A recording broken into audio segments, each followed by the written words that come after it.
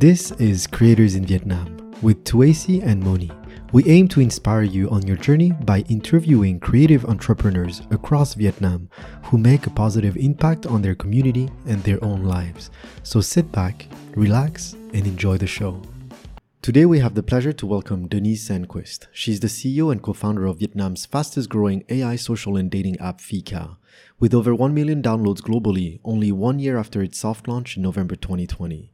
Denise already has a wide catalog of inspiring and moving stories, from being adopted as a baby to a Swedish family, joining the military service at 19 years old, finding her biological mother in Vietnam in 2016, and today being one of the leading women CEO in a Vietnamese tech startup.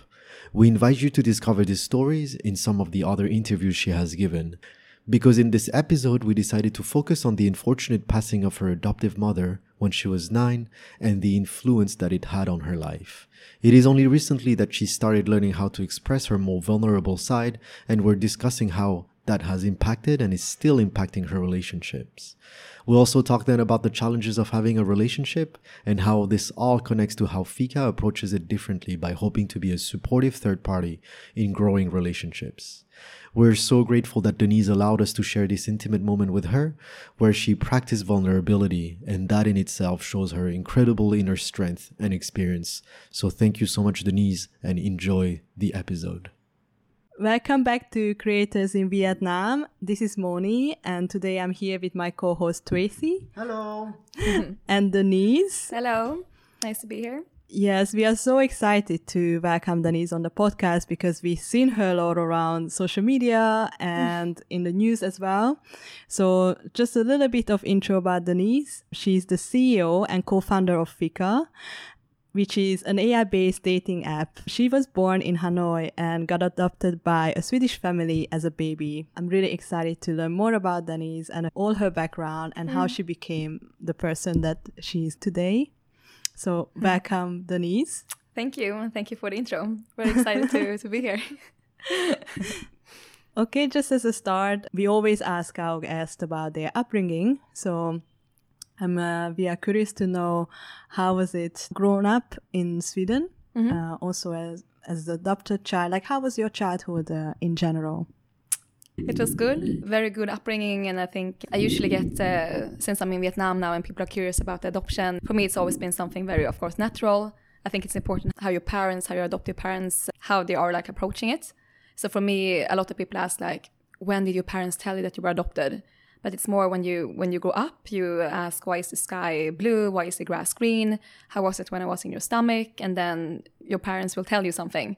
So for me, it was always like natural that I had Vietnamese parents as well. And then I came to Sweden because they loved me and just wanted to have a better life.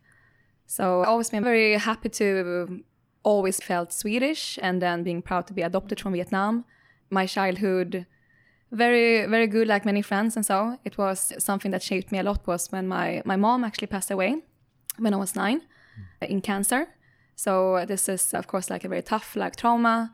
And I think that later I understood more how this affected me. So, but then that made me think more about I wanted to become a doctor because I wanted to, come up with a cure for cancer. I wanted to make an impact, like change in some way. But yeah, childhood very good. Grew up in Stockholm. My dad met my stepmom when I was 14. So they have been together since then. So that's very good, very like stable and nice for me. But I think like between 9 and 14, it's, you hit puberty. A lot of things happen, right? Exactly. So yeah, that shaped me a lot, and I became very good at taking care of myself, sort of. So, but yeah, very, very good overall. Yeah, except for that trauma. It sounds a lot. Actually, I'm a bit curious, like how did it feel when the first time you realized that you are adopted? That moment when, I don't know how it happens, like one day your parents just come to you, or you just getting curious, like how can we imagine that scene? Yeah, I have a quite good memory. So I remember when I was like 2 or so, and I asked my mom, how was it when I was in your stomach? Did you hear me kicking, or how was it? And she said that, no, but remember that you have Vietnamese mom and dad. And I don't know what people usually ask, but she made this story that she and my dad, they really wanted to have me. And then the call came from adoption center, and then she was just like screaming of happiness. And then a couple of weeks later, they were on the plane to go to Vietnam. And then when the nurses, because I was born in a hospital in Hanoi, and then when the nurses came in with me and the feeling when they saw me and so that was, that's like my story. So that became something very, natural to me. It seems like your parents were very, I guess, mature and transparent throughout the whole process for you. Yeah. But then growing up in a European country, how was the kids around you? Did they make you feel different? Or was there any situation that, you know, because your parents handled it a certain way, but you know how mean sometimes kids can be. Was there any type of situation like this in Sweden for you? Yeah, I think this is a very interesting question, because I actually never obviously encountered any racism. And me and my co-founder, so my co-founder is Oscar. His parents are from China, so he's first generation Swedish, he's born in Sweden, but he has experienced it. And when we talked about this, or he told me about it, and I thought that I didn't believe him. I thought that he was exaggerating. I was like, no, not really? No, he was like, yeah. And he didn't believe me. Yeah. I was like, what? You never... But I think... So I grew up in a very Swedish, villa, house area. Everyone was Swedish. All my friends Swedish. I had one Asian friend, and his parents were also from China, and since I was 11. Except for that, no Asian friends. And the first Vietnamese person I met was when I was 16 years old.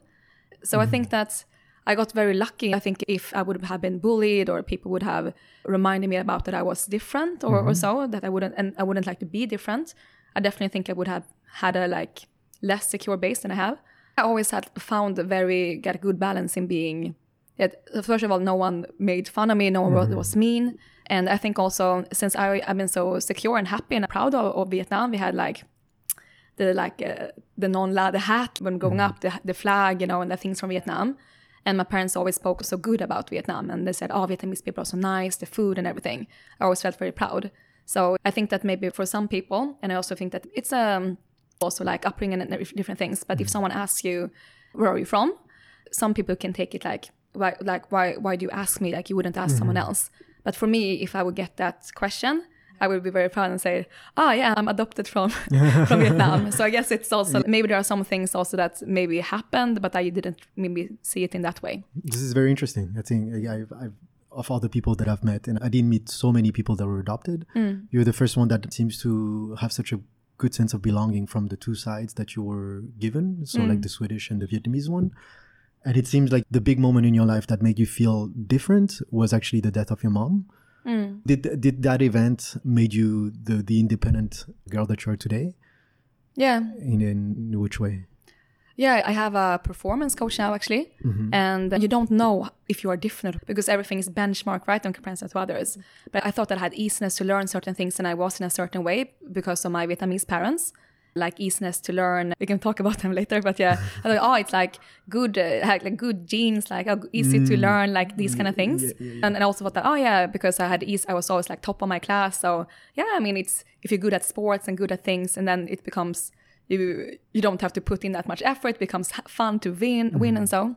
And then now when I've been analyzing with my performance coach more, what really happened when I was 9 and my mom passed away. I mean that feeling is very tough. It's very raw. Yeah. And then at that time, no one understands. And also children, they will not understand you. And then after a while, it takes a couple of weeks and then a month, and then people forget about it. But you are there with the pain. I mean, it's very difficult. And then for me, I just had to be very good at putting up a happy face, just moving on with life. And I think that my dad, amazing and so, but also, everyone goes through a trauma. So maybe then when I was younger, maybe it could have been good if I would have spoken up more about my feelings or so. But I became very good then at pushing my feelings away, or more focusing on things. So yeah, the pain was there. But then I think since it's so much pressure in a way too, because people cannot really understand how it feels. So then after a while, I was sad for out in probably for a very short time, and then you just have to put up a happy face and let it go on. And I think that the reason why I think that has helped me a lot in life actually. So when it's about doing things, I can always, because the pain was so extreme, and then I know that nothing in life, it's not going to be as hard as that. So I just know that when I'm doing different things, it's never going to be as tough. So I can also compare it to that, like being very, very like just put myself out there, do a lot of different things. But also when it's about like doing military service, like working out, like pushing myself, if I'm very good at like controlling my sort of like emotions and feelings. Mm-hmm. And I think I got that. I didn't realize that I got it from there. I thought it was my genes or something. I don't know. Like, but yeah, it definitely comes from there. Yeah, I can relate 100%. My mom passed when I was 6. I can relate in my own way, obviously, because I've dealt with it. Not the same way, like you seem like you find some strength in it when I escape from the pain of it. But it's quite interesting to hear your side of the story, and I'm sorry for what happened, obviously. Yeah. And did you? For me, I want to ask you now. You said that it would have been good at that time if you had expressed how you felt. When were you able to start expressing those feelings? Yeah, I think I'm working on it now. But because I can talk about everything, and it's like, I don't have any problems to talk about that. But I think just more like recently, I just realized that, I mean, it's a strength to be able to push your feelings aside, or like, okay, this is business, this is personal. I mean, that has helped me so much in life. Yeah. Being very independent, not dependent on, like, no one can hurt me. Now I'm aware of it. And I think that it's, I'm just like being aware of it. I'm trying to, I'm more like, I'm never sad, basically. I never had bad days and so, because if it's something, I just know what to do. I work out or I fix the problem or so. But at the same time, I think that, I really still try to see the benefit of it.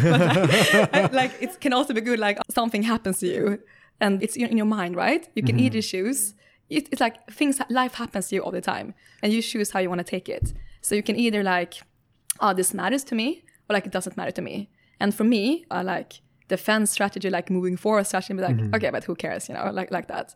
But then it's also like, you don't want to take things too close to you because then it can hurt you. And then I think that now I can do maybe like, I try to stay in that instead of like doing things like all the time, because I always try to efficiate my time, always being very like efficient, effective, like everything. But yeah, I'm aware of it, and that's the first step, I think. That's so nice. Yeah. This is so nice. Thanks for sharing. For me, if I can give you my version of this, is well, first, I'm amazed at the fact that you find so much strength in it. I think you subconsciously understood that no physical pain is going to equate mental pain. But I'm wondering how today, since you're aware of it, you express your vulnerability. For me, for example, it took me years to stop saying that I loved my mom. And it took me just the past 3 years that I could say I resented her for leaving me. And it was this whole work that I had to do to be able to, because you can't express love always. You have to express some type of negative feelings that you have towards the people you love. And I feel like maybe this removed a little bit your right to be vulnerable, if I'm not wrong. So how do you express today in your daily interaction your vulnerability? Yeah, it's a very good question. It's very tough. And that's why I'm so happy that at my previous job, I got this like 10 sessions with a performance coach. And usually I'm the person that people go to if they want advice and so on. So I never really felt the need of talking to anyone. But since I got that from my previous job, I'm happy, because then now I can see what I can work on. And I think that now being in the position I am, I mean, business is not feelings, it's not emotions, and you have to be tough. It's good to be quite tough. And I feel that the better and better I become a businesswoman, because when you're going to do the things you do, you have to take risks, you have to put yourself in different situations and so and so. And I feel that the better I become at that, the harder it can be to like, I mean, I have to balance it. But since now I'm aware about that, so I don't want to become this super, like, no emotion, like that kind of lady. So I think that it's good that I can talk to her and I can just like think about that. Yeah, sometimes I go in maybe in, I don't know, a robot mood. So it's not like robot, like no emotions, more like, but it's just like I don't feel like vulnerable. And it's very tough to, I think, because I'm not naturally vulnerable. And sometimes also like growing up, and so it can be expected, maybe as I'm like a girl, like a woman, that you should be like vulnerable, but I'm not naturally like that. And now to work on being that and like allow myself to be that in this time also with fika, and when it's actually quite good not to be so vulnerable, right? But at the same time, it's also good and important. So yeah. It's a work in progress. Nice. Yeah, getting there. Yeah, like I can completely relate to this, like how hard it is to work with vulnerability. It's also like a term I start to make friends with, I think, only a few years ago, because I grew up not really expressing my emotions, because the household I grew up with, we don't really talk about emotions. And it was not appreciated either. So when I talk about emotions, I felt like a sense of weakness of why should I share that I'm sad? Like, oh my God, I don't want to look weak, and I want to look good, look perfect in front of my parents. And then reconnecting with vulnerability and look at it more like a strength. It's a lot of work. And I can imagine, I don't know how is it for you when you lost your mom, how was the emotions were expressed between you and your dads, whether you had that responsibility to carry on for both of you, like not only for yourself, but also for your dad, by showing that you are strong and then you can handle this. You know, it's also like protecting not necessarily maybe yourself, but also your dad. Yeah. So how you think it came out back then based on the past events that you had? Yeah, it's really like what you say. It's my dad wasn't maybe super good at expressing emotions. I mean, he's quite yeah. So I think I didn't want to like bother him as well with my emotions, I guess. So I have a little sister, and yeah, I didn't really like allow myself to cry. I mean, I was sad like in the beginning, of course, like, you know, you're sad for a longer time. But I think that since I'm like big sister and wanted responsibility. To and also I think I remember he was asking me if we should see like family psychologists or something, and this was when I was like 9, and I just remember that like I just hated the idea, because I felt that so I'm gonna we're gonna go there, and it's like we need help. I don't know, I just had that really already then just wanted to like fix it myself and ourselves. But now, like in retrospective, maybe it could have been good. Well, I have to pay the price now, right? Yeah, like how you look at it now, like how do you working on bringing your vulnerability out more, or how you look at it now? Do you still look at it like something you should not have, or how you want to incorporate it as a strength, let's say, into your life right now? Yeah, actually, I'm really working on it right now. I think that, like, for me to, I think, like, with this vulnerability, it's how I am with, like, in maybe closer relationships. I mean, I have very many, like, close friends, but I think to be vulnerable, you have to depend on people. And you have to let people take care of you. And usually I don't let people... I just don't like to, I don't know, maybe be taken. I'm used to take care of myself. I became very, very good at taking care of myself. But I see that if I don't, because when my performance coach, when she like, I always try to work on myself, always like analyze like, oh, I can be better at this and this and this. So all the things that I already worked on, my perfectionism and about my this and this and this things. But she looked at, she saw this emotional inhibition, it's called. So, oh my God, there's a name for that. So I said, yes, I think we can go into this, and it's about you learning to be like vulnerable, and maybe you will not see like the benefit of this, but I think it will be really good for you. And when I heard that, it was like 1 year ago, and I was like learning to be like vulnerable, like how would that benefit me in life? But I thought like, okay, she's the professional, right? So I trust her. And now I realize that she said also like, it's a choice, right? Because I could choose like, no, I don't want to be vulnerable. No, I want to continue like this. But I really wanted to, even though I didn't see like the benefit then, I can see the benefit now, and I wanted to work on it. And I think that if I don't fix it, I mean, it's a work in progress, but then it's going to be like to be with a person like a boyfriend. I mean, I always used to maybe the guy likes me more, you know, like I just feel very safe that, okay, the other person likes me more. It's always been like my case. And for me, it's always been, and I found it very difficult, I think, when my friends were saying they were in situations that, oh, they liked someone and they didn't like them. And I was just looking at it, I was like, oh, I would never put myself in that situation because it would hurt me so much. For me, it looked like impossible to like someone that didn't like me. But that is something that you have to overcome, right? Because in one way it can be like a strength. Oh, you're so independent, like you don't care and so.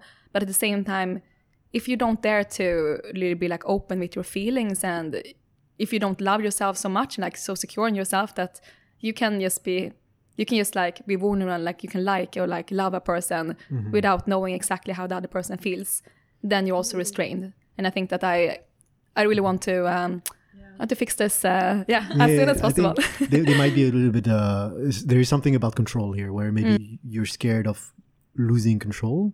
Because for me, I can relate to that again, because when at a young age you're removed from the choice, from important choices like having a mom. I had a tendency of wanting to control everything and not being able to let go, especially of my negative emotions. So maybe there's a pattern there. I don't know if you can remember that, but before 9 years old, were you already independent like this, or this was really the milestone that made you, okay, I'm going to take care of myself. Nobody's going to come into my life and like, control anything about me, and I'm going to be tough as nail. Yeah, I was like quite normal. I remember when I was 2, when we were in Vietnam, to adopt my little sister because she's also from Vietnam. I had always this, I think when you're adopted, you have this like extra reality, right? Oh, like I also have these parents and so. And I've always been very aware of myself and things. And I remember when I was on my 3rd birthday, I remember I was always curious about what I would look like when I become a grown-up, like an adult, and like how I would think then. So I remember then, okay, this exact moment, I would always remember this moment now when I'm 3. And I will compare it to when I'm an adult, and I will see if like something changes. So I think that before this happened with my mom, I was always quite aware of things, but quite normal, I would say. But yeah, definitely, I didn't think about having to taking care of myself. And so, I mean, when you're as a girl, when you hit puberty, like you get your period, and like you have to buy bras and these things, I didn't want to go to my dad to these kind of things, for example. And I think that obviously, like, just if we would have someone there who would have had, my mom was also, so my mom, she really wanted to like become like a mom, and she was very like really dedicated to it and very caring as a person. And for me, growing up until like 9, and always, are you hungry? How was your day? And a lot of interest. And then from that to, I mean, my dad is he's a amazing person. Like, it's like really loves me. It's just that he doesn't check in the same way. Of course. Yeah. And then sometimes I think because I always like perform very well in school, and so when I was playing with my friends, and their parents sometimes could ask me more than my dad did, or like, how was school? Like, you're so good. You did this and this and this. So I think that with my dad, I mean, now I understand how he works and so, but it's just that he doesn't really check up in that sense. He's more like quiet. And I think if I would have had, I think that also maybe because when you're a child, you maybe don't like completely realize that, just like this toughness and just okay, I'm gonna do me, and I'm gonna be like tough, and I'm gonna go for what I want, and so and so. I think that really started after 9. So was there a mother figure after this for you, or who was that female presence in your life? It was just you. Yeah, it was just me. Because I think if my stepmom, like my dad's wife, now would have come in when I was younger, that would have been, I mean, I called her by her name and so, and then like, of course, love her. But I already had 5 years between 9 to 14 when I had to fix things myself. And to let her, she's very caring, like extremely kind and caring person. Are you hungry? And these kind of questions. But then I was almost 15, and then, you're not a child anymore. So didn't really have completely that. Yeah, it really sounds that you actually had to be independent from a very young age. And then it's also made you want to think that you don't want to be, let's say, a burden for others, meaning also for your dad.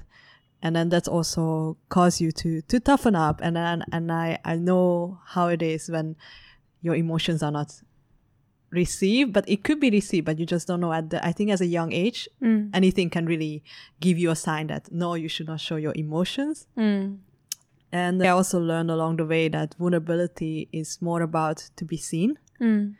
And then it's not necessarily about taking care of, but it's kind of like showing you at that specific moment. And it doesn't matter if you are happy or sad. Yeah. And it's just that. And wow, I'm really, it must be hard to grow up like that.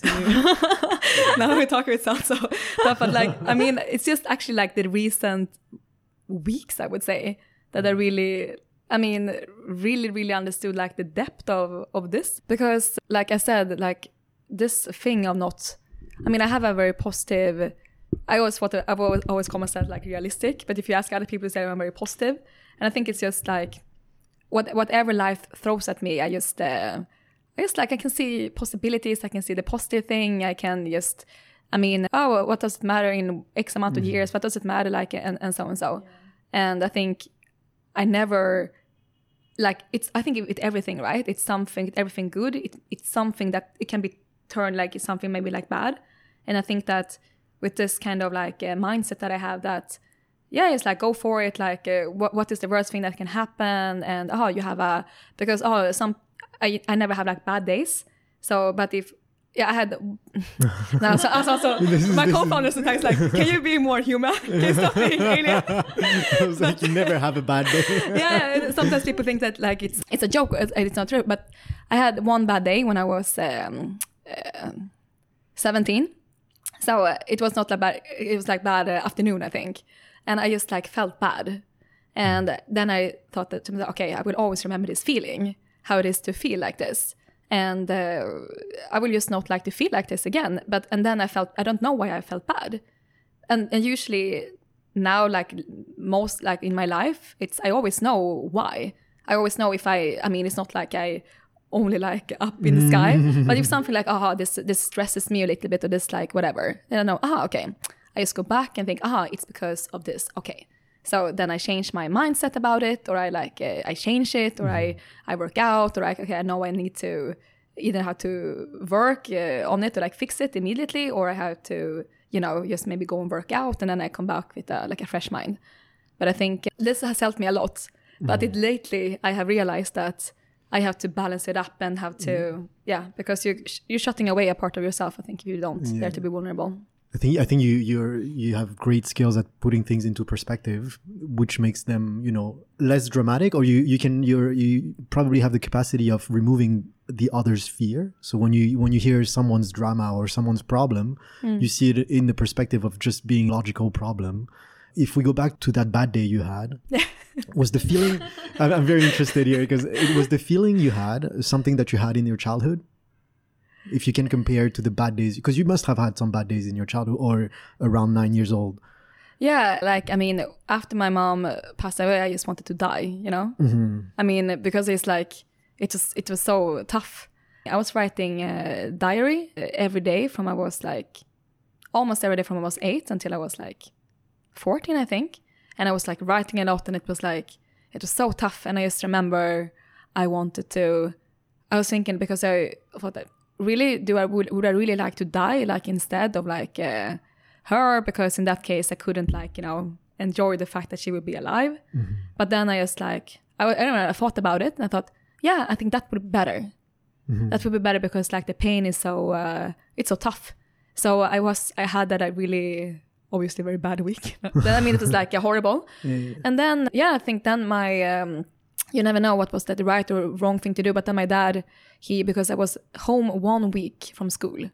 And then my dad said, I think now, like, I think it's good to get started with things. And then I went to school, and then they told the teacher told everyone. And then people sent me like these like letters, a little bit like, So then I had like 1 week, and then, people know about it for like a while. And then like, but at the same time I was doing like gymnastics at a quite high level, like 3-4 times per week. So I was there it was for 2 hours each time. And then, I mean, we didn't tell anyone there.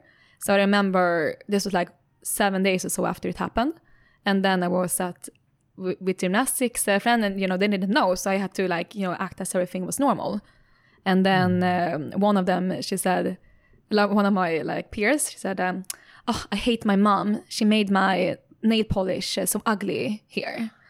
And I just like, of course, I was like, oh, you should be so happy that you have a mom, you know? But, you know, those are things you cannot say. And you're like, yeah, right, you know, like whatever I said. Oh, no, and I said that until I was 21. Every time someone insulted their mom, I was like, you're so lucky you have a mom. Yeah, maybe I should have said something like that. Maybe I should have let it out. Yeah, maybe I should have, yeah. But I didn't. It happened the way it happened. Yeah, and then I think just the fact that if I would have had maybe, I mean, my dad did what he thought was best, and I'm not saying that was bad. I just like, just the thing that now looking back, right? I mean, now most of my friends' parents are like, luckily it's like still alive, but just look at it like if a parent dies and you're home for 1 week and then you're supposed to be happy again. And like now these days, I mean, when we're adults, if something that would happen, we'd be like, wow, like tragedy, like you need time, maybe you need weeks, maybe months, maybe you ask like after a year and so. And for me, like looking back and seeing that, it's like with my also performance coach when I said like, yeah, maybe you didn't like get enough time that you should have had. And then when I looked back then I saw that, yeah, actually it was quite extreme to have that week and then back to business. Yeah, I've learned just recently, a couple years ago, that there is a whole process of grief. You know, the 5 steps and everything. And I was like, really? Because for me, it was very similar. It was like, oh wow, denial, anger, and all those things. Nobody told me about those things, and for me, it was very similar. I went from like 6 years old. My dad waited months to tell us, and for me, it was like I was conditioned to say, yeah, my mom died, but it's okay. I'm strong, you know, and then don't pity me. I was like, never pity me. And I realized this not too long ago, where when I said don't pity me, all I wanted was someone's hug. Yeah. All I wanted to say, I wanted to say is like, no, actually, I'm not okay. Just fucking give me a hug. Yeah, exactly. Yeah. and we're like, we're conditioned to just like, don't show anything, because even if you show, what's gonna happen? You can't cry in class. You can't just be like, and nobody, and even in our family, nobody teaches you for those moments. Yeah. When it happens, it's just fuck it. Okay, fuck. That's all. Not related to death, but also when you have a breakup, you also go through that 5 stages of grief, actually. And it's the same, and the same happens. Like, this is a personal, right? It's okay, that's right. Yeah, when you have a breakup, your heart is broken, but your pride is just so big. And I said like, no, I'm strong. I'm a strong, independent woman. I'm not going to shed a tear. I'm going to party, drink. I think men maybe do it a bit better, but I think I also was one of those women who who went on the same path. And so I think maybe not everybody can relate to losing a mom or a dad, but can relate a little bit through having a breakup. Like how it feels like. I have a good question for you, I think. Okay, yeah. Because you say you've never had a bad day, but I know for me, okay, so again, like I'm comparing with my life because I feel like I'm allowed to do so since we have a little bit of similar experience. I was very good at pretending to be in control and to be tough. But all of this disappeared the moment that I was in a relationship, because there is nothing more vulnerable but to share your space, your love, yourself with someone else. And every single traumas that I had when I was a kid that wasn't unresolved just flared up in my 20s every time I was in a relationship. So my question very simply for you is, you must have had some bad days in relationship, no? Yeah, it's so interesting to have this conversation because I really like it. Work in progress, right? I think that this is one of the things where I want to fix this, because when I was 17, that was I liked a guy a bit more than he liked me, and then he wasn't mean to me or anything. It was that we lived in different countries, and like it was like first time I was in love with someone, and so then I was like I had this like heartbreak. And I was like, it felt bad. And then I just decided for myself that, okay, I will never, ever put myself in this situation again. And I can joke about it with my friends, but I said that created the player I became. After that, I'm always the one breaking up. I lived in different countries, and so it's very easy I'm leaving, and so I'm always the one leaving. Not because like, and now I'm gonna move, so we don't continue a relationship. But in the end, looking at the different relationships that I had, I'm the one breaking up. And I think that is the sad thing that I realized with myself then, is that, I mean, I never saw it as like a weakness. I always saw it as a strength, that, yeah, like, it doesn't, if you leave, it doesn't, now it sounds really tough, but it doesn't matter because I have myself. Yeah. But then I guess that in a relationship, that's the thing, you have to be vulnerable. You have to, I mean, because it's not a relationship. And of course, I mean, I think that, like, for me to start a relationship anyway, like before, I really I didn't realize until like latest week. That's so interesting we talk about this. But I had to, like, you know, I always, for me, it sounds so crazy, but like power and control, I guess, I'm quite, so I know how to talk to people, and I can also, of course, understand that maybe the person will like me if I do this and so. And for me, it's always been that, okay, with guys then, that if they really, really really like me, and then when I know that they really like me, not because how much I measure like that, but it's just, I feel that they really like me. And I can only, I guess that then I can, okay, maybe I like you too. So I could not say I love you first, or like, I'm in love with you first. I mean, I have to have that.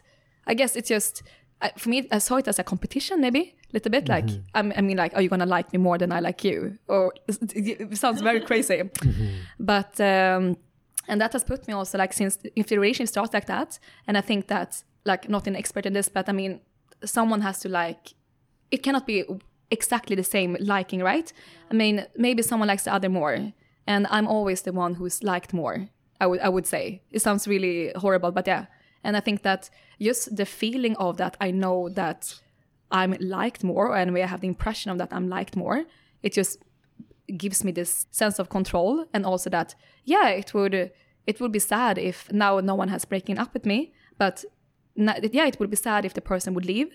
But, like, I mean, in the end, in the very, very core, like, I still have myself. And if I continue with that, it's not going to be so good. So, yeah, I had, when I broken up with, of course, I'm not completely robot, like alien, so, but I had maybe, like, couple of, like, bad days. I mean, but it's very short, like, after it's like couple of hours, and that was it. Because I know, like, I just, like, sometimes I let myself, it feels bad, like, 1 day or 2 days, but then my problem then is that I just don't want to be in that feelings. I just find other things to do. And I always had the philosophy, or like, I know that, you're supposed to do this. But also, like, yeah, you're supposed to what makes you feel good. And I just know that, okay, so, I mean, this person, even if I'm breaking up with a person, like, whatever, like the conflict and so, it doesn't feel so good. But I know what to do then to feel better. Before I didn't think it was sad. I thought it was normal. But then I just, like, yeah, okay. I mean, with everything, if you don't want, how can you, an action is an action, right? And it's about to react on it. Like, if a person doesn't mean anything to you, like, if a person says something bad to you, if you don't care about the person, like, how does it matter?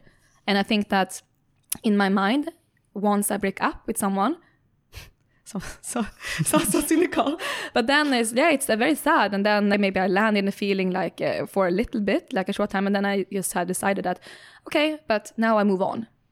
Now I just do other things, just like throw myself at other things, like work, sports, friends, maybe just when I was younger, like finding someone, just like having fun with someone else, and so yeah, like there have been definitely more than one single bad day, but not that many. But now, before I was maybe seeing that more as a strength, but now actually I'm trying to have. I mean, it's easy for me. The easy part for me is to, if something doesn't feel good, I know exactly how to do with my mind. I know what to tell myself. I know what to do. I know that. But now right now I'm trying to also stay in that. And it sucks. It sucks to feel not in control, vulnerable. It sucks. But I know I have to sort of, like, work on this. So I started at the latest days. Yeah. Like, it's nice to hear your story, because I can definitely relate to that. I mean, because love is actually messy, it's uncontrollable, and it can cause big pain. I think when we get used to that, like kind of distancing ourselves from and getting over it really fast, we also like create this like protective mechanism in our brain, like kind of, okay, there might be a potential, but no, let's just like stop it that way and then move on. I think with this mentality, like I also working on my perfectionism in terms of relationship. It's horrible. So the problem I have that I have an imaginary perfect picture in my head how a relationship should be, and of course a relationship is not like that in any way. I think it's nice that you want to bring vulnerability back, allow yourself to let the love evolve. Yeah, a part of me really doesn't want it, but yeah, thank you. Isn't it part of being strong to want to evolve too, like to want to grow? Exactly. You know that, like it's in the discomfort that you'll truly be in control. So that's why I like, oh, this feels uncomfortable. Okay, then I push forward. But of course, when it's like, it's also this thing like, why would you make yourself feel bad or sad? So a part of me just wants to not work on this, so just like, why? Well, I've never done it so far, but I have to do it. But I know you're the CEO of Fika, but how important is having a relationship for you? Actually, because I mean, obviously you have a extraordinary profile, I would say, where you're very independent and everything, and I think that type of profile comes with the understanding that not everyone is going to be for you, and it's okay. So how important is it for you to be in a relationship? Maybe for you it's not that important. Yeah, it's so interesting question. I didn't see it coming at all. Yeah, I was together with my ex, right, for 5 years, and we broke up in August. And then for me coming back to Vietnam, it's so special, like, because I only been in Vietnam with him, lived here in the same apartment, and then coming back being CEO of our like tech startup Fika, working with that full time, and at the first time also for many years like single. And I always think that I was my style, right? When the things happened when I broke up with him, I was like hyping up with my girlfriends here. I was like, oh, single life, oh, so nice. I've been there. Yeah, I was like hyping up like in the summer. I was like, yeah, because for me it was, I mean, 5 years is a long time. I thought that we would, of course, like plan a future together and so and so. And I mean, it was just like, like grow apart, you can say. And then it wasn't any fight or like, no, something like dramatic. And then I think that the decision was quite rational in a sense. Mm-hmm. And then after that, you sort of make up your mind, and then that like breakup happens, you end the relationship. And then logically, I was just hyping up so much, like with my friends, like, when lockdown is over, we're gonna have some fun, and like, like going out and so and so. And then I came back here 2.5 months ago, not that long time ago actually. And I had so much going on with Fika also, like we just announced the press release, and then and I came back to the apartment, right, where I was been living, and first time in my life here in Vietnam, like single, so much things on the work, and like so much things. And for me, it's not like, since it's work, it's not 9 to 6, it's like, it's everything. Life is work and work is life for me. But then I didn't just like think so much about what I want, but I just thought that in my head that, probably I should be single now. And then I met someone. Okay, yeah. So like,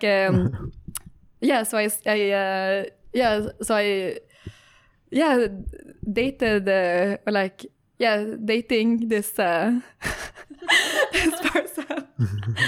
And I think it was so, like to think about, like, work is so much, like you have to like push forward, like we've been like doubling, expanding our team and so much happening, and at the same time try to figure out what you want. And I just like, you will feel it or whatever.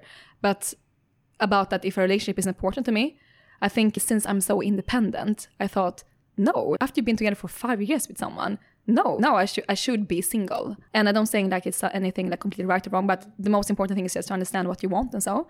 And I think that I had this mindset, like this was very recently, right? Like 2.5 months ago when I came back, is what, yeah, I should probably be single. But at the same time, I started to see this person. Yeah. And the more you say I should be single, and the universe, all it's here is like, here is someone for you. The universe is like, challenge accepted. Here, Denise. Now you say you want it or not. Yeah, and it was so special being single, being the CEO of a social dating app, you know, and then at the same time also, because I have been starting Fika, like social and dating app, when I've been in a relationship all the time. But now for the first time I can relate more to, actually like really relate to this. I mean, I was trying out different apps and so to like get a user understanding, but now I get it like another level. So about like relationship and it's not, I would say, important for me to have a relationship, but it's important for me to, but I think like looking back how I spent the most of my 20s, it's being in a relationship with someone. So that is more probably than my normal state than in my 20s. So now, of course, since I was in a relationship for 5 years, sharing my life with someone, then that's like normal for me to do. But also when you're like, now when I'm 31 soon, 30, and before I was 25, I had this list of criteria that I wanted guys to have. But it changed. Yeah, but it changed a lot. Yeah. So I thought that when I became like single, I thought that, oh yeah, this is my list. I had like charming smile, like these kind of things. Six pack. Exactly, six pack, charming smile, like nice eyes, you know. Yeah. And I had exactly like 184. Yeah, it was like... and then I had this like, but what do I want now? Because it's different when I was 25 versus now when I'm like 30. And yeah, I think that now the latest, that's why this discussion is so interesting, but yeah, the latest month, I think, I realized that I would be open to have a relationship with the right person. I mean, I think it's interesting. It's so interesting that I'm in this business and all that with doing it Fika and just like with the relationship and so, because in the end it starts with you and what you want. And I think for me, I think in one way it can be easier if you meet someone when you're like 22, because then your backgrounds are sort of the same, like university or like whatever. You don't have so much baggage, you're not so hurt and so. Yeah, exactly. But now when you're meeting someone, the thing is that you know more what you like and don't like, and also you became more like independent, you're more like self-secure in yourself, and like this is what I like and this is how I want things and so and so. And sort of I think you're more adaptable also when you're like under 25 in a way. I think for me anyway, when I was living in different countries before, when I was below 25, I always tried to adapt more to, I had a Russian ex-boyfriend, Vietnamese ex-boyfriend, Swedish different cultures, and so I could adapt more. But now I think it's still like, I can adapt, of course. It's just more that I know more what I want now. And before 25, the reason also why I studied different languages, it was because I was so interested in understanding people. And for me, it was also super interesting to be with a person from another culture, Russian, like Vietnamese or like Thai or so. But now I'm not so, I think now I'm focusing on other things, and I wouldn't like to be in a relationship with someone that wouldn't suit me. Understand you, yeah, for sure. Have you been in a relationship most of your 20s? Different relationships? Yeah. Yeah. Have you been like, so you've never had alone time in your 20s, you would say? I had like 1 year between the relationships and so yeah, I had some alone time. How did that go? Yeah, very crazy single life. A very extreme. Yeah, I enjoy actually my single life. So I'm just totally shouting out to all the single ladies out there, like, enjoy this moment. And I can totally relate to what you are saying. Like when we are younger, when we don't know what we want, we actually, let's say, because we cannot express what we want, that's why when something is not really necessarily our liking, we still, let's say, we compromise or put up with it. Yeah. And then we can easily morph into saying like, no, it's fine, it's actually fine. But the more we know ourselves, Actually, I think each side had its good and bad sides, like whether you are 22 or now we are 30 and then we know what we want. It's definitely harder to find someone. And then this is the moment where we all realize that, yeah, actually we just want a meaningful relationship, and we have meaningful conversations. It doesn't matter if the person has 6 packs or not. Yeah. And, it takes some time to realize that what really matters at the end, it's the inside. I know everybody wants to hear this. Yeah, it's true. It's true. And that's the challenge I had actually with dating apps. Like now you are the CEO of a dating app, so maybe I thought it's the time for me to share the challenges, because on a dating app you usually just see how the person looks, and of course there's some description about the person itself, but then it's so hard to filter, like, in a list. Like, back then we made a list of what we want in a person, and then do the same method when it's about a dating app. Like, okay, does the person match the list or not? Yeah. But the older you get, I don't know if you can feel this, that it's harder to make a distinction based on the list. You can make some filtering, but at the end of the day, like, what kind of conversation you're gonna have with each other? Yeah, the relationship is so like with dating as overall, it's crazy, right? I mean, Tinder came in 2012. It's like 10 years ago almost, and like the way that it's been 10 years. Yeah, it's crazy, right? And then the way that we can find people, I mean, that is still the best option for my single friends in Sweden, like everywhere, right? And it's crazy that is with technology going so fast that we haven't. Yeah, okay, you add in video and so, of course, but that there is nothing like really more there, because relationships, it's so important.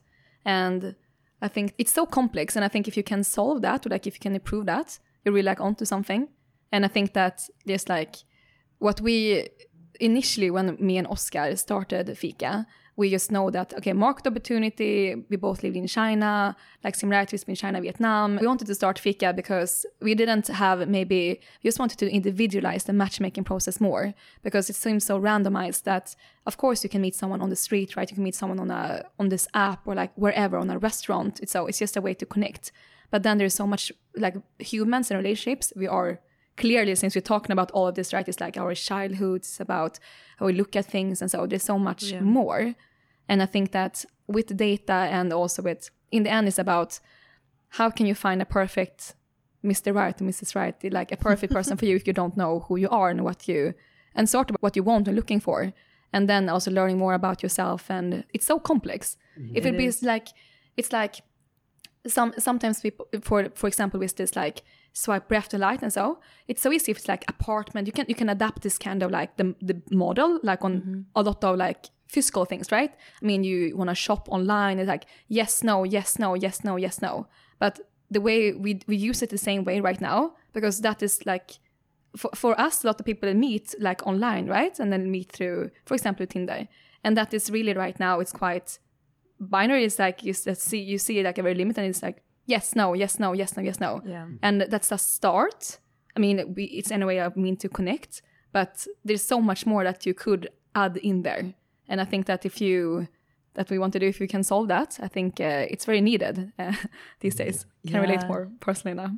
It's definitely needed. I mean, it's also what you said. It's important to know ourselves first, actually, to actually define what we want in a relationship. And I feel like I myself struggled for a long time what I wanted in a relationship, because I didn't know myself. And I think all the mistake I made in my early years is because I didn't know myself.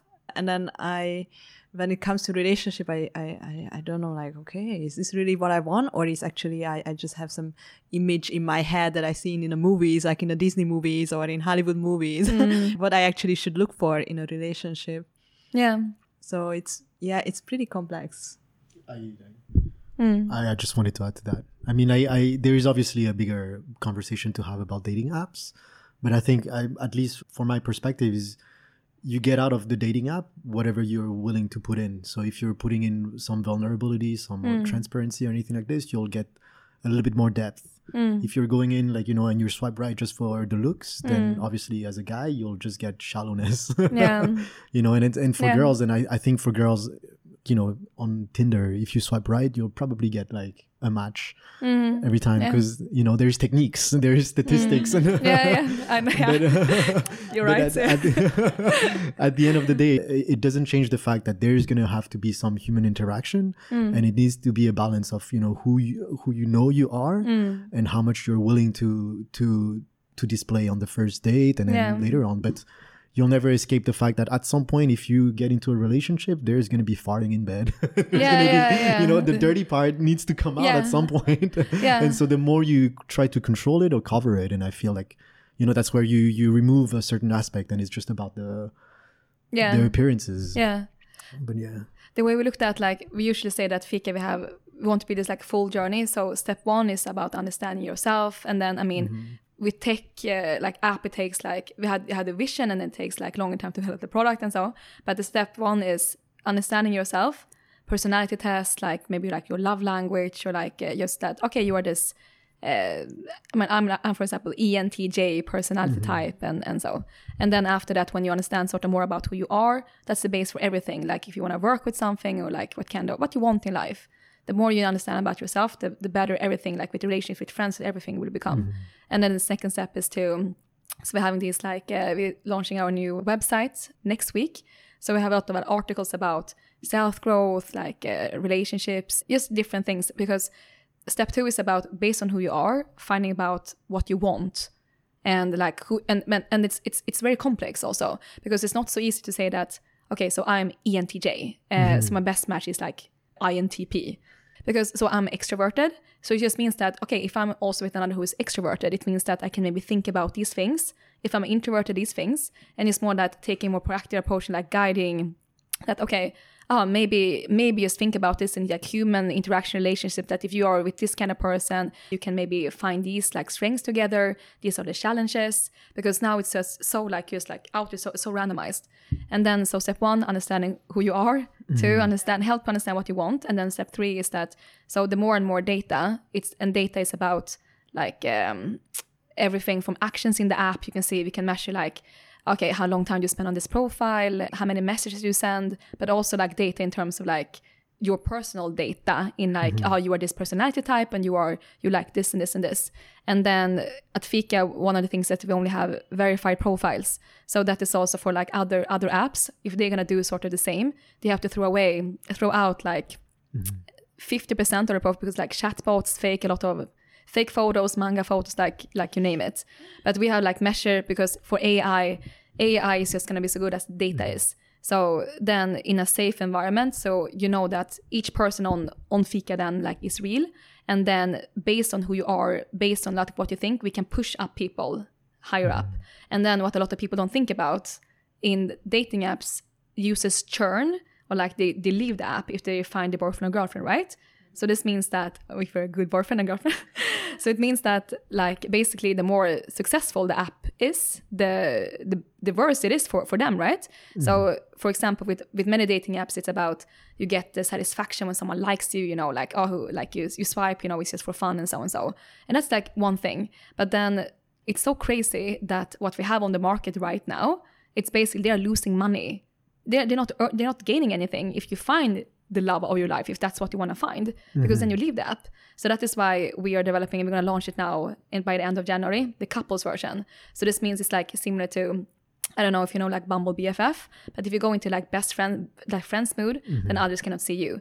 Because then it means that if you meet your partner in Fika, you can shut off so others cannot see you, and you can continue to build on your relationship with that person.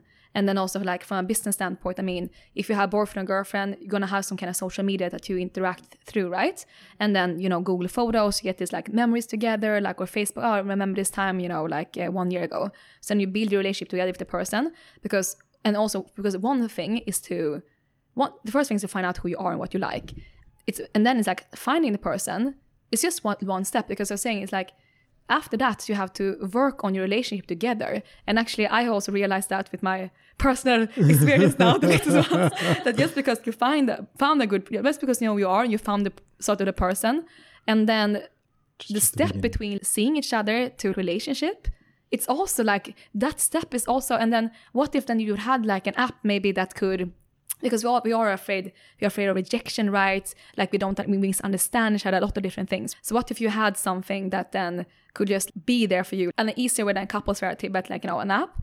So anyway, when you find a person, if you believe in spending the rest of your life with someone, or if you want to spend a while with a person, you're going to change, you're going to go through challenges. You could basically fall in love with anyone and be in love for 3 months. And after 3 months, this like sense of love, it disappears. Like this, so then like, because we are programmed so that we adapt a lot during the first 3 months for the other person. The honeymoon period. Period. And then like the real, and that's why after a couple of months, maybe you will not, And then a lot of people maybe think that, as you mentioned also before, that you have this idea about this is the relationship, this is like going to be perfect, and so we're getting fed by social media, #couple goals and so. And then after a while you see, oh my God, we're having this conflict, because the thing is that we all know that it's going to be conflict at some point, because when you start to see someone, everything's like happy, hopefully like quite easy. But then like for all my friends, it's when they maybe became jealous, the other became jealous. It's really like, but how do we feel for each other?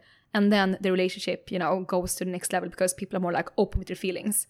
And I think that like for people, to help people, when to find the person is just step one, but then to like go from like dating to just actually like maybe committing to each other if that's what you want. And then in the relationship also like, okay, hey guys, you get in the couples version, oh, hey guys, 3 months passed.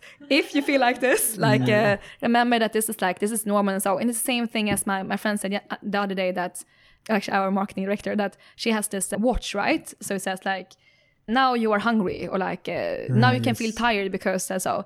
And then if she said that if her dad would say, the watch says time to move, she'd be like, okay, I should move. But if her dad said, it was like, oh, you should move, you have been sitting, she'd be like, I don't listen to you. But if you have something then, so imagine that you have like a tool, an app in this case, that knows you so well, because we know your data, we know how you react, and so we also know that like humans, it's not so like rocket science in that sense. I mean, after 3 months it's gonna happen, we're gonna feel like this, we're gonna have this like thoughts and so. And what if then you have this app saying that, hey, it's okay, this can happen. And also say that, okay, 3 months, maybe you guys do this, or like it can be more that 6 months has passed, that it's good to see each other doing a new activity together, like try this out, and so and so.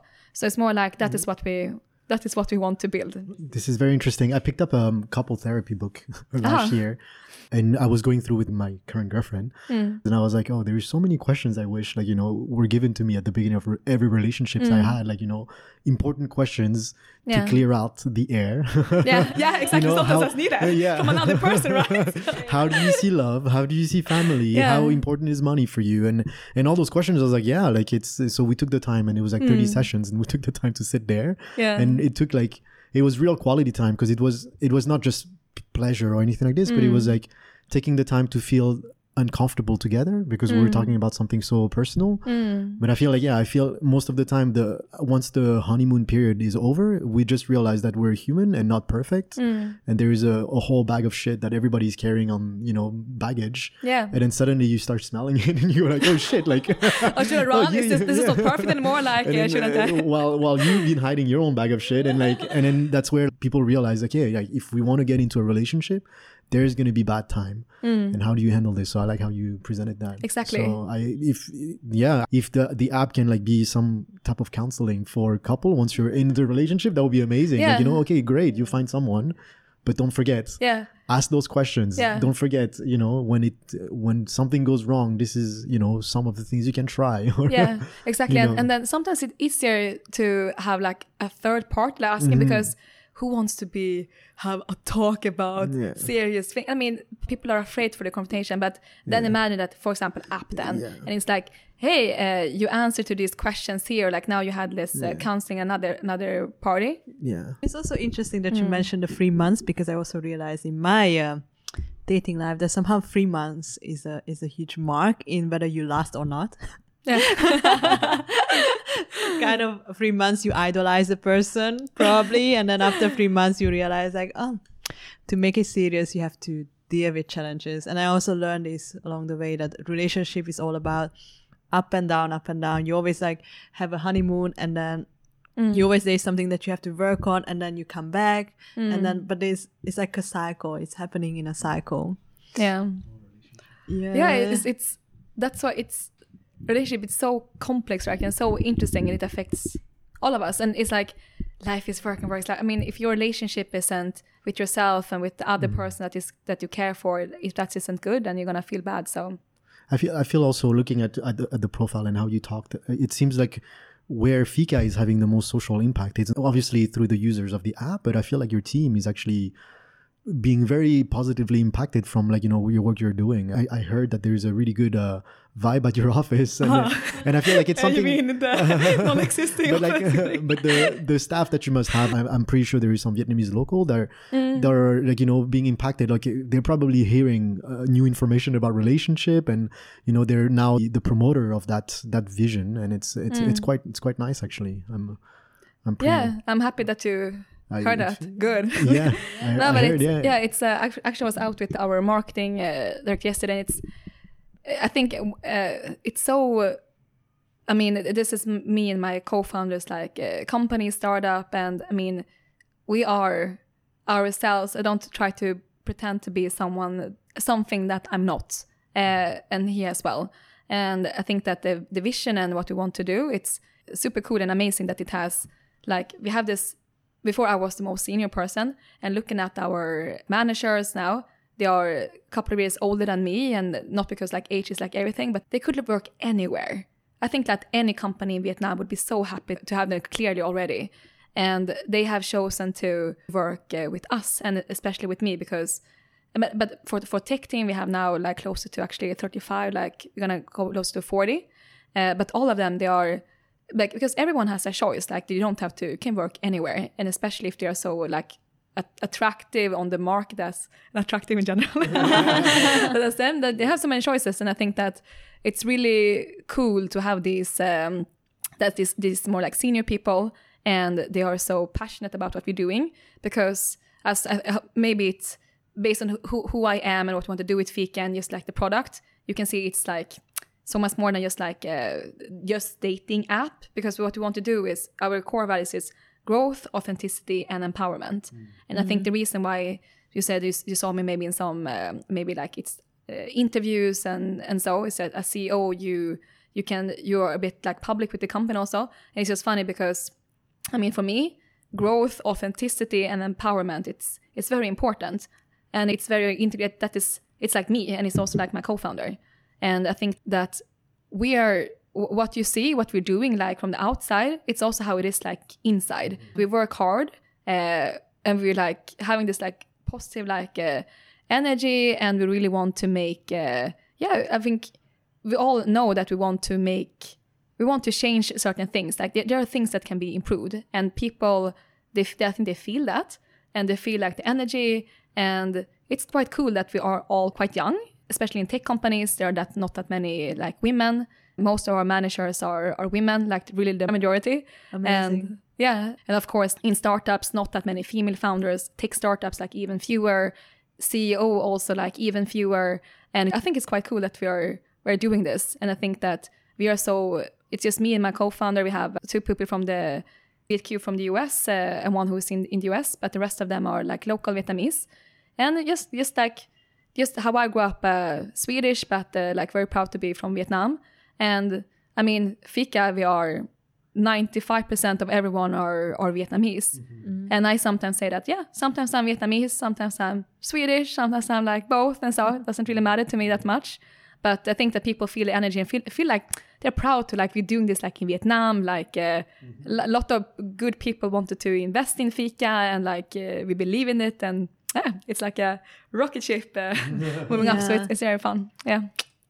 I'm sure definitely Tracy is very excited how you're gonna revolutionize dating, not only in Vietnam but also all singles, all right, in the world. Like me as a single, like looking forward to a change of landscape in terms of dating apps. So I think we came to an end of this episode, because I think we already touched upon like so many things, and it was really amazing to hear about you as a person, I myself read a lot about on social media, but it was so nice to see you in person and hear about your story, your upbringing, and also your vision for dating and for Fika. Thank you. So thank you so much, Denise, for joining us. Thank you for having me. I really enjoyed this. Didn't really see all these questions coming. I didn't. We didn't write any of those questions. It's just for me. Because I went through most of the links that you had on your Facebook, and I was like, okay, there is, I didn't want to talk so much about the things that you've talked about already, and it's your profile. And so when you said what you said, I was like, okay, this is where I think there is the most impact and value. So, and thank you so much for sharing about those things. I can relate to. I'm inspired today again. I love when I do interviews like this, and I can walk away inspired and I've met someone cool. It was super cool that you did like this, because I mean, I actually, since this is not my first podcast, and I'm in interviews, it's like, okay, I mean, it's little bit, I understand that people ask like similar questions, because that's like, but these things, it's so important also to, like, it's, in some ways it's, I mean, like achievements, and so I have done that, yes, and certain things, but what made me, why do I want to do this, and like what made me do it? I think that can really be inspiring for people, and also to see that life happens to you, and then it's about what you want to do with it. That's gonna matter. All right. Very good. Thank you so much, Denise. Thank you so much, Denise. Thank you. Thank you. Thank you so much for listening to Creators in Vietnam. If you like this episode, become a part of our mission to inspire others by leaving a 5-star rating and review in Apple Podcast. Also by sharing this episode with your friends on social media. This one small act can truly make a difference in someone's life. Don't forget to subscribe so you don't miss an episode, and see you next time.